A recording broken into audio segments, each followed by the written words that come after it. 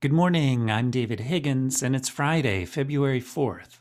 This is CQ Roll Call's morning audio briefing, and here are 3 things you need to know to start your day. Negotiations on fiscal 2022 spending are moving at a sluggish pace, ahead of the February 18th deadline for more government funding. That means the question is likely not whether Congress will pass another continuing resolution, but how long that extension would last. The answer could depend on how well talks are going, with a shorter CR signaling that lawmakers are closer to an agreement. Next, top Democrats are considering reviving the Employee Retention Tax Credit, a program created early in the pandemic that lawmakers ended retroactively in September. Small businesses and nonprofits have been lobbying for the benefit to come back amid the Omicron wave.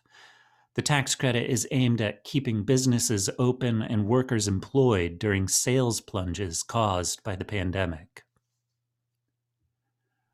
And finally, more than 80 lawmakers called on President Joe Biden to ramp up evacuations of Afghan allies who are still stranded in Afghanistan. They offered suggestions to speed up the process, including automatically referring some cases to a refugee program and adding more locations in other countries for evacuees to use while traveling.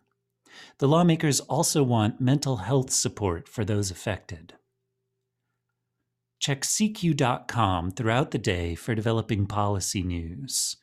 And for all of us in the CQ Roll Call newsroom, I'm David Higgins. Thanks for listening.